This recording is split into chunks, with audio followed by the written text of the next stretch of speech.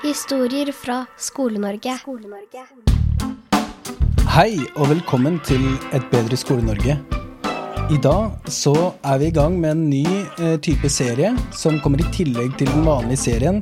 Den heter Historier fra Skole-Norge. Hvis du har en metode eller en god historie du har lyst til å dele med resten av Skole-Norge, ta kontakt via kontaktskjema på www.ebsn.no og send inn litt info, så ser vi om vi får det med. Vi begynner med Marianne Eik. Hun skal dele en metode. Jeg veldig spent. Aller først så skal hun fortelle litt om bakgrunnen sin. Historier fra Skole-Norge. Hei, jeg jobber på Tangen videregående skole I Kristiansand, og det en ganske stor skole. Vi har forskjellige yrkesretninger, og så har vi studiespesialiserte. Så jeg har vel undervist på det som finnes, tror jeg, av linjer, men har ganske mye yrkesfag da. Du nevnte så vidt når vi chattet litt at dere har en slags verktøykasse på skolen som dere har utviklet sammen. Kan du fortelle litt om det? Det kjempespennende. Der har jeg vært superheldig, fordi tilbake I 2015, da jeg begynte å jobbe som lærer I 2006, rett fra PPU. Jeg har norsk og engelsk som fag, og medieteori. Da I 2015, da var jeg litt sånn, hadde jobbet en stund som lærer, og var litt, trengte litt inspirasjon, og var heldig å fikk gå på foredrag, eller hva vi skal kalle det, med Hattie og James Nottingham fra Challenging Learning. Og da det jo litt sånn jeg vet at når man sier Hattie, så får lærere enten helt etta eller ikke. Og jeg hadde ikke noe, hva heter det, forutsetninger. Så jeg gikk og ble også litt satt ut at det var nesten litt sånn der, bønnestemning, kan vi si det, menighetsstemning på møtene, men alt hørtes jo så utrolig bra ut, så jeg ble veldig interessert I det, og spesielt Challenging Learning da, som på en måte det praktiske ut av forskningen til Hattie om læring som en sosial prosess.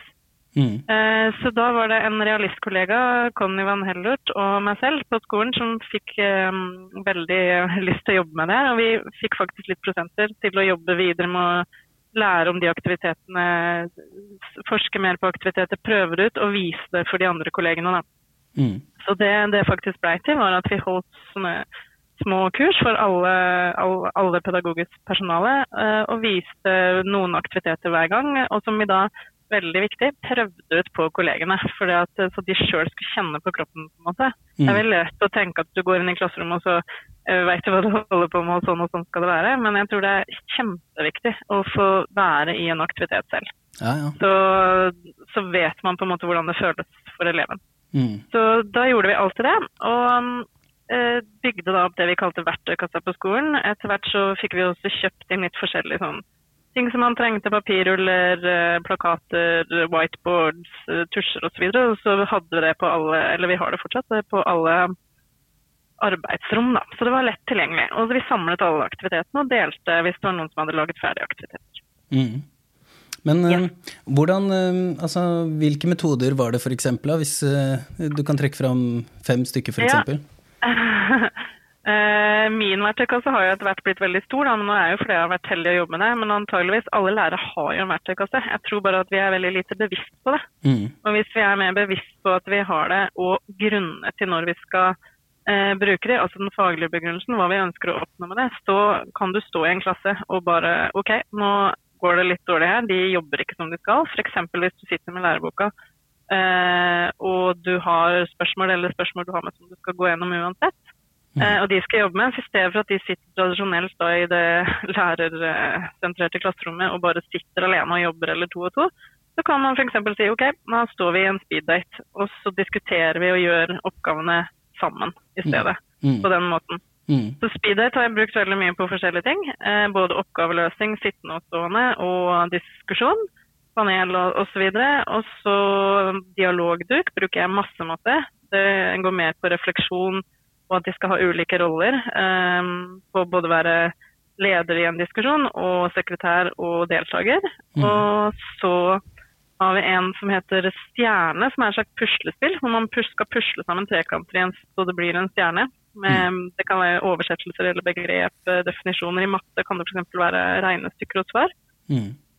Hvor mange er jeg på nå? 3, 4. Og så det jo den som jeg hadde tenkt å snakke litt om etterpå, som heter silent discussion eller stille diskusjon. Og så i stedet for Kahoot for eksempel, som mange kjører, så går det an å kjøre fluesmekker, som cirka det samme, bortsett fra at elevene fysisk må hoppe opp av stolen, løpe fram og smekke på tavla. Ja. Så det liksom snakk om bare å prøve å få variasjon i det du gjør da.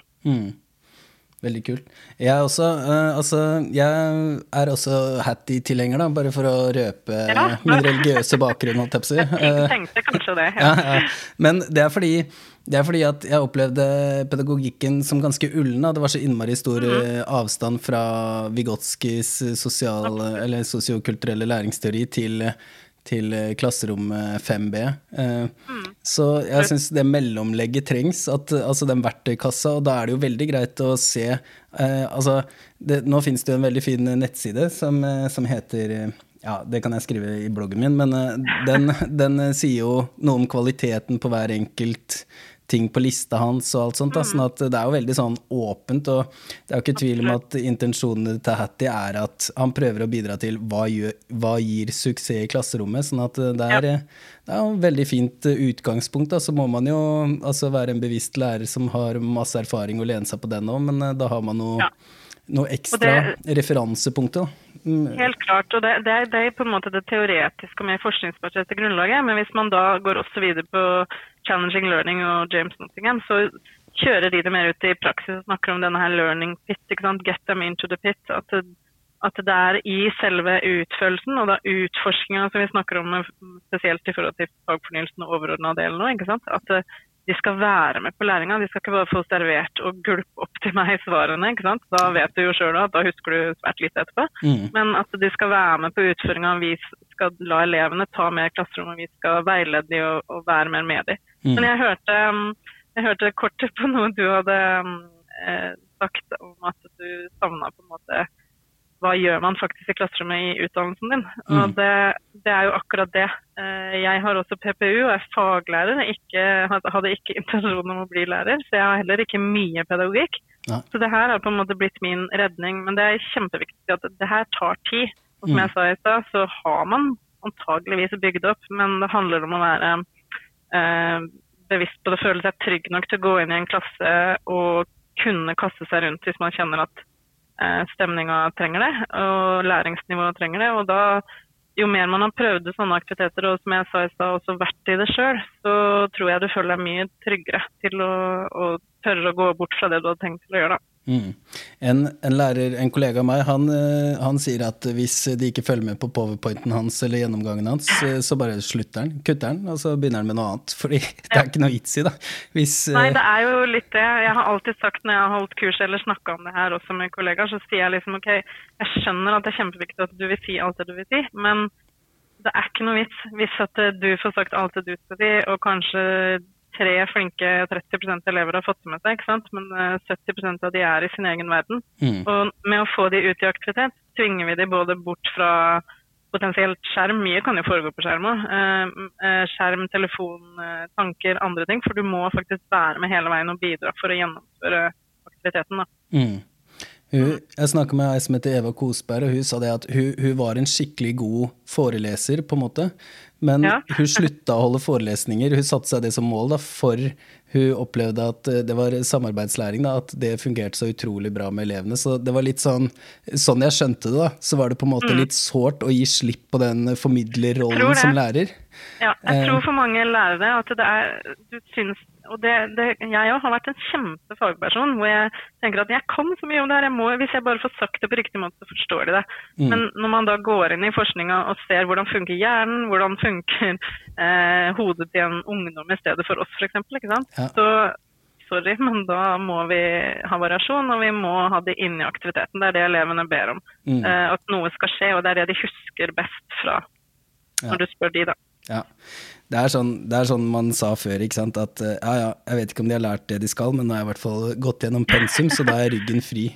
Ja, ikke sant? Men da, nei, det old school, vi må bort fra det, og det det typiske lærersentrerte klasserommet. Og det heldigvis så har jo ny overordnet del tatt skikkelig tak i det, synes jeg. Men jeg tror det tar jo flere år før man kommer virkelig inn i ting. Og som sagt så har jeg vært heldig som har fått lov å bruke tid på det, for man ganske busy som lærer. Så jeg skjønner godt at folk ikke har kjempegod tid til det, men hvis man slår seg sammen flere på skolen, og sånn, så kan man dele, og det man har gjort, det sitter etter hvert ganske godt, da. Så kan man kaste seg rundt. Sånn som den silent discussion som jeg skal snakke litt om nå, den kan jeg fort kaste meg rundt og gjøre uten mye planlegging. Ja, jeg bare tar en sidehistorie bare før vi kommer inn.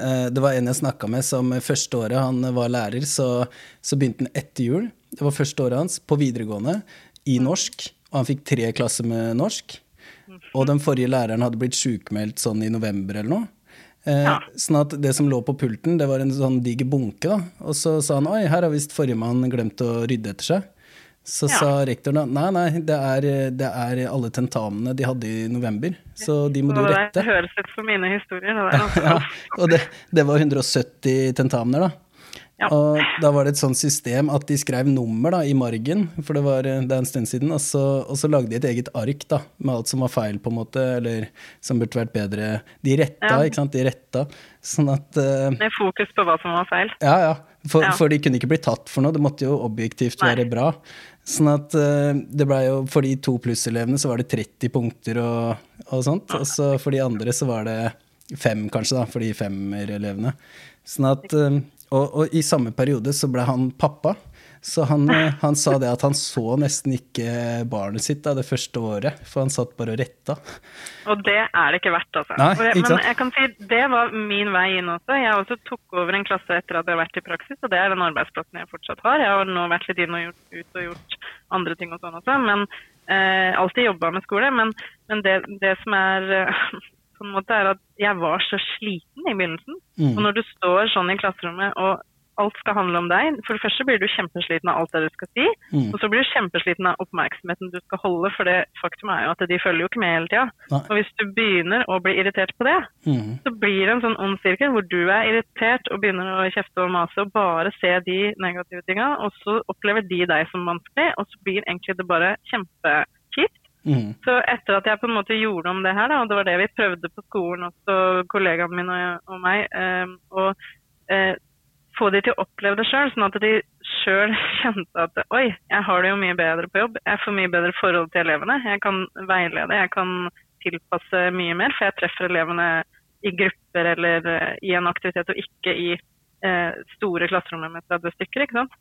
Og du får en helt annen ro rundt det du gjør, og det mye gøyere. Nå kan jeg bli gira og undervise og være sammen med de enn å gå ut og være totalt utslitt, ikke sant? Og da kan man kanskje få litt mer fri på kvelden etter hvert også. Ja, ikke sant? Det sånn at man underviser mye mer bevisst, sånn at da det sånn at man bruker tiden mye mer riktig. Det var ikke noe vits i for han, som jeg snakket om i sted egentlig, å bruke så mye tid, men han gjorde det fordi det var forventet kulturen på skolen han jobbet på, eller sånn. Jeg kjenner meg veldig, veldig igjen.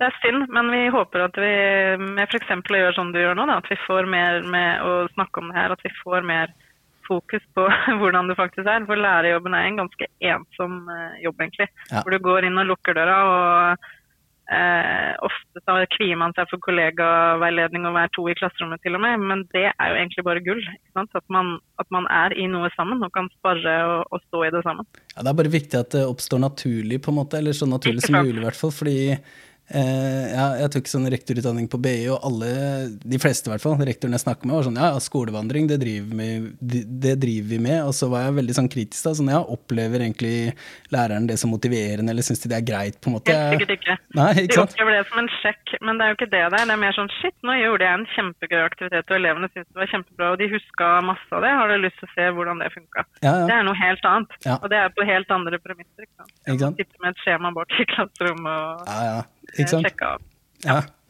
Jeg merker jeg har flere historier jeg har lyst til å dele, men vi får vel komme i gang. Nei, vi kunne sikkert snakket, det det med læreren også, når de kommer i gang, så prater de veldig, veldig mye. Historier fra Skole-Norge. Det jeg tenkte jeg skulle fortelle om var altså denne her stille diskusjonen, eller silent discussion som jeg kaller det, som engelsklærer. Og den funker altså, som jeg sa, den lett å bare kaste seg rundt og gjøre, eller du kan selvfølgelig planlegge. Og det går ut på at ofte når vi tenker variasjon og aktivitet, og vi må gjøre masse i klasserommet, så tenker vi ofte støy og bråk, og man blir litt sånn, wow, tøy av det, og det stressende. Men her har du et eksempel på noe du kan ta ned da, og skape ro. Og for mange elever så trenger de kanskje litt mer tid, litt mer ro. Det å ikke måtte rekke opp hånda og snakke høyt foran alle, men kan skrive på papir i stedet. Det tror jeg gjør, og jeg har sett at det gjør at mange elever som vanligvis kanskje ikke ville sagt så mye, de deltar på en annen måte. Så det man gjør da at jeg pleier å kjøre 4 grupper, og da har jeg 4 spørsmål eller 4 oppgaver, som jeg skriver da på et ark, sånn at man har alle 4 på gruppa har forskjellige oppgaver eller spørsmål. Men altså, har du flere, så kan du jo selvfølgelig dele klassen i 2 og ha 15 også, men da vil det jo ta mye lengre tid å komme seg rundt. For poenget at man skal i løpet av en sånn omgang, skal man jo da ha vært innom og svart på alle disse arkene, ikke sant? Så la oss si at du har 4. Jeg kunne hatt en gråpapirrull som jeg drar ut eller deler, eller du kan ha ark, hvite ark, men noen ganger har jeg farveark, det kan jeg si et poeng med etterpå. Det sånne ting vi kjøpte og hadde liggende, eller har liggende, i disse verktøykassehyllene våre da, på arbeidsrommet. Det lett å bare ta med seg. Så hvis du skal være skikkelig forberedt, så skriver du jo da spørsmålet eller oppgaven fra før på disse arka, sånn at alle gruppene har de samme 4 spørsmålene på 4 forskjellige ark da. Eller så det ikke noe i veien med å ha det på tavla eller ha det i presentasjonen din og gi elevene nummer og be de skrive det ned selv, ikke sant? For eksempel hvis du har ikke forberedt det og ikke har tid til å forberede det, så går det veldig fort. Og det skjønner jeg. Og så det jo sånn at de sitter eller står eller stiller seg overfor sitt spørsmål på en gruppe, og når de da begynner, så skal alt være helt stille. Og man skriver kun på papiret. Så første gang man skriver, eller skal svare på en oppgave eller komme med kommentarer til ting, så står det jo ingenting annet der fra før. Så da tar det ofte kanskje litt mer tid å komme i gang, eller ja. Men når jeg da sier stopp og bytt ark eller bytt plass, så bytter de jo da innad i gruppa så de går på neste. Og da det jo noe på det nye spørsmålet fra før. Da skal man altså lese det som står der, og diskutere videre på det. Man kan, jeg pleier å si sånn, spørs hvor eleven din hvilken aldersgruppe, men man kan liksom like, man kan kommentere, man kan sette smilefjes, man kan spørre spørsmål, eller man kan skrive, har du noen eksempel på det, eller dette skjønner jeg ikke. Det på språkfag for eksempel, så kanskje man vil hjelpe til med språket, eller ja, andre ting. Så det har jeg brukt i spørsmål, hva slags spørsmål kan det være? Det kan være alt fra liksom, hva det og det, altså faktaspørsmål, eller hvordan kan du regne ut et statistikke, eller hvordan kan du forklare det, til at jeg har brukt ganske mye med tekstforståelse og litteratur. Vi har lest to sammen for eksempel, hva tema, beskriv karakteren, at vi har de ulike arkene og sånn da. Så foregår da det rundt, og så hvor mange minutter du lar de holde på en før du skifter en, det må du også liksom se an litt grann. Ofte tar jeg kanskje 4 minutter, men du ser ganske kjapt, og du kjenner eleven dine. Og det spørs jo hva oppgaven Så når de har gått rundt hele da, så kommer du da til slutt tilbake til ditt eget spørsmål, og da gir de i oppgave å lese gjennom det. Og hvis det da står spørsmål til de, eller kommentarer og sånn, så må de tenke gjennom det og svare, og så kan de skrive nederst på arket eller bak på arket hva de på en måte sitter igjen da, hva som har gått igjen av svar, hva de vil oppsummere det som. Og så da kan man jo nemlig jobbe det her videre og videre, og ha muntlig aktivitet etter å ha hatt stille aktivitet. For da, hvis man har hatt flere grupper i klassen som har de samme spørsmålene, for eksempel da kan man si alle de med blå ark, de går ned i det hjørnet, alle de med grønne går ned i det, eller alle som har spørsmål 1, 2, 3, 4 møtes i nye grupper, ikke sant? Og dermed får du plutselig den good old fashion samarbeidslæring, men satt inn i en litt annen aktivitet, og så får plutselig alle diskutert, og man får innspill fra veldig mange flere enn hvis du har den tradisjonelle klasseundervisningen, hvor et par rekker opp hånda, du blir irritert for at ikke de svarer, etc., etc. har du på en måte det i gang, og da kan de i de nye gruppene gå gjennom hva har de ulike gruppene svart på det samme spørsmålet, lage et nytt referat, møtes tilbake igjen i gruppene og presentere og gå gjennom. Så skal man jo ta plenum eller jobbe videre. Det hørtes veldig kult ut. Det veldig kult, og de skriver og skriver og skriver, og glemmer tida og blir irritert når jeg sier de skal bytte, og det masse som skjer, og det man også har da, at man har arkene. Så noen ganger hvis de skal for eksempel skrive en tekst etterpå eller ha en prøve eller et eller annet, så har jeg rett og slett bare skannet inn og gitt de arkene. Sånn at de har utgangspunkt, oppsummeringer, notater, ikke sant? Hvor vanskelig det å introdusere den metoden til en gruppe som ikke kjent med den fra før da? Det ikke vanskelig. Jeg har vært inne som vikar i klasser og bare kjørt på og gjort det, og kjenner ikke elevene heller. Så det synes jeg har vært kjempegreit. Og man må jo bare forklare litt først og si noen eksempler, og så det jo lov å stoppe og ta pause innimellom og prate litt. Men jeg ganske sånn streng på at de ikke skal prate da, når vi har det. Og for å være god rollemodell selv, så jeg skikkelig som ta en penn og gå rundt og kommentere selv da. Og hvis jeg ser noen ikke skriver i det hele tatt, og de har kanskje skrevet noe, så kan jeg gå og stille noen spørsmål med det de har skrevet. Men da skriver jeg det jeg også, sånn at det skal være stille i klasserommet. Men jeg har faktisk også nå, når vi har digital hjemmeskole og så videre, så har jeg kjørt samme aktiviteten både på Teams og Zoom, hvor de var inne i dokumenter som jeg hadde lagt under filer. Og jeg bare sa til de når de skulle bytte. Så de hadde på en måte meg oppe i timen, eller webkamera, eller hva du vil si for noe, møte. Og så gikk de da inn og ut av de dokumentene, og det funket som bare det. Altså. Det funker til flere ting. Veldig bra. Det minner meg bitte litt om en sånn teknikk som heter Jigsaw, som det litt sånn, de noen grupper, og så bytter de til andre grupper, og så tilbake igjen. Ja, altså akkurat den siste der, hvor man gjør et eller annet, og så teller og sånn, det gjør jeg veldig mye. Jeg teller mye på elevene, og sier alle dere, alle dere, alle dere.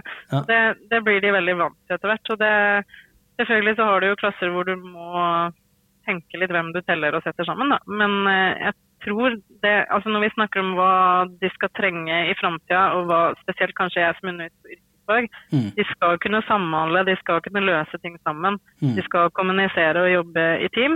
Det jo mye mer likt det som blir fremtiden deres, enn bare sitte og lytte da. Ja, helt klart. Men jeg lurer på, etter dere startet det prosjektet på skolen med den verktøykassa og oppdaterte lærerne, hva har det ført til på en måte?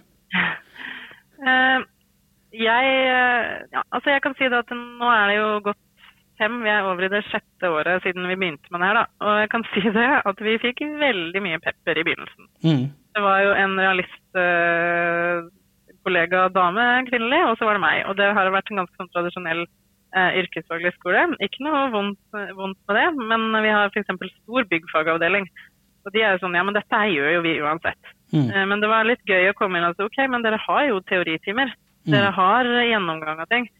Og så heller gjør det sånn, kanskje vi kan lære av dere, komme og se hva dere gjør i verste da, og så kan vi plukke opp. Så det var veldig mye blandet, og det litt sånn der, først når man begynte å snakke om det, så kan kanskje endring være ta, pluss at man føler kanskje at, ja, men min undervisning ikke den bra nok som den liksom. Men jeg tror alle har veldig godt å bli litt utfordret på det da, og reflektere over hva man gjør, og selv om man sier at elevene mine får gode karakterer, de trives og de jo interessert i faget, så har det jo også nettopp med hjerneforsking å gjøre, på hvordan vi lærer, og den kan du ikke komme unna uansett. Men så begynte vi å jobbe mer med det, og det ble kjempegøy. Mange tok kontakt, noen bygde de på byggfag, var det noen lærere som faktisk bygde seg en fysisk verktøykasse som de la forskjellige oppgaver oppi og hadde på arbeidsrom og sånn, så det har blitt mye bedre, og så kommer jo da fagfornyelsen, og bare yes, det jo det her vi snakker om. Så det har kommet seg kjempemye, og vi driver med fortsatt med det, og jeg tror det veldig viktig å minne på det innimellom. Ja. Vet du om læringsresultatene til elevene har endret seg? Jeg tror i hvert fall at jeg kan ikke si det sånn jeg har ikke noe statistikk på det, men jeg vet i hvert fall at de trives godt på skolen, og veldig fornøyd med skolen vår som at her skjer det ting. Det bra å gå på skolen. Så jeg tipper jo at de merker at det litt mer som foregår i løpet av en dag da. De, i hvert fall mine, sier ofte sånn, hæ, vi ferdige allerede? Og det ganske digg, det tar en lang tid altså. Det liksom mitt beste tips til de nye lærerne. Ja.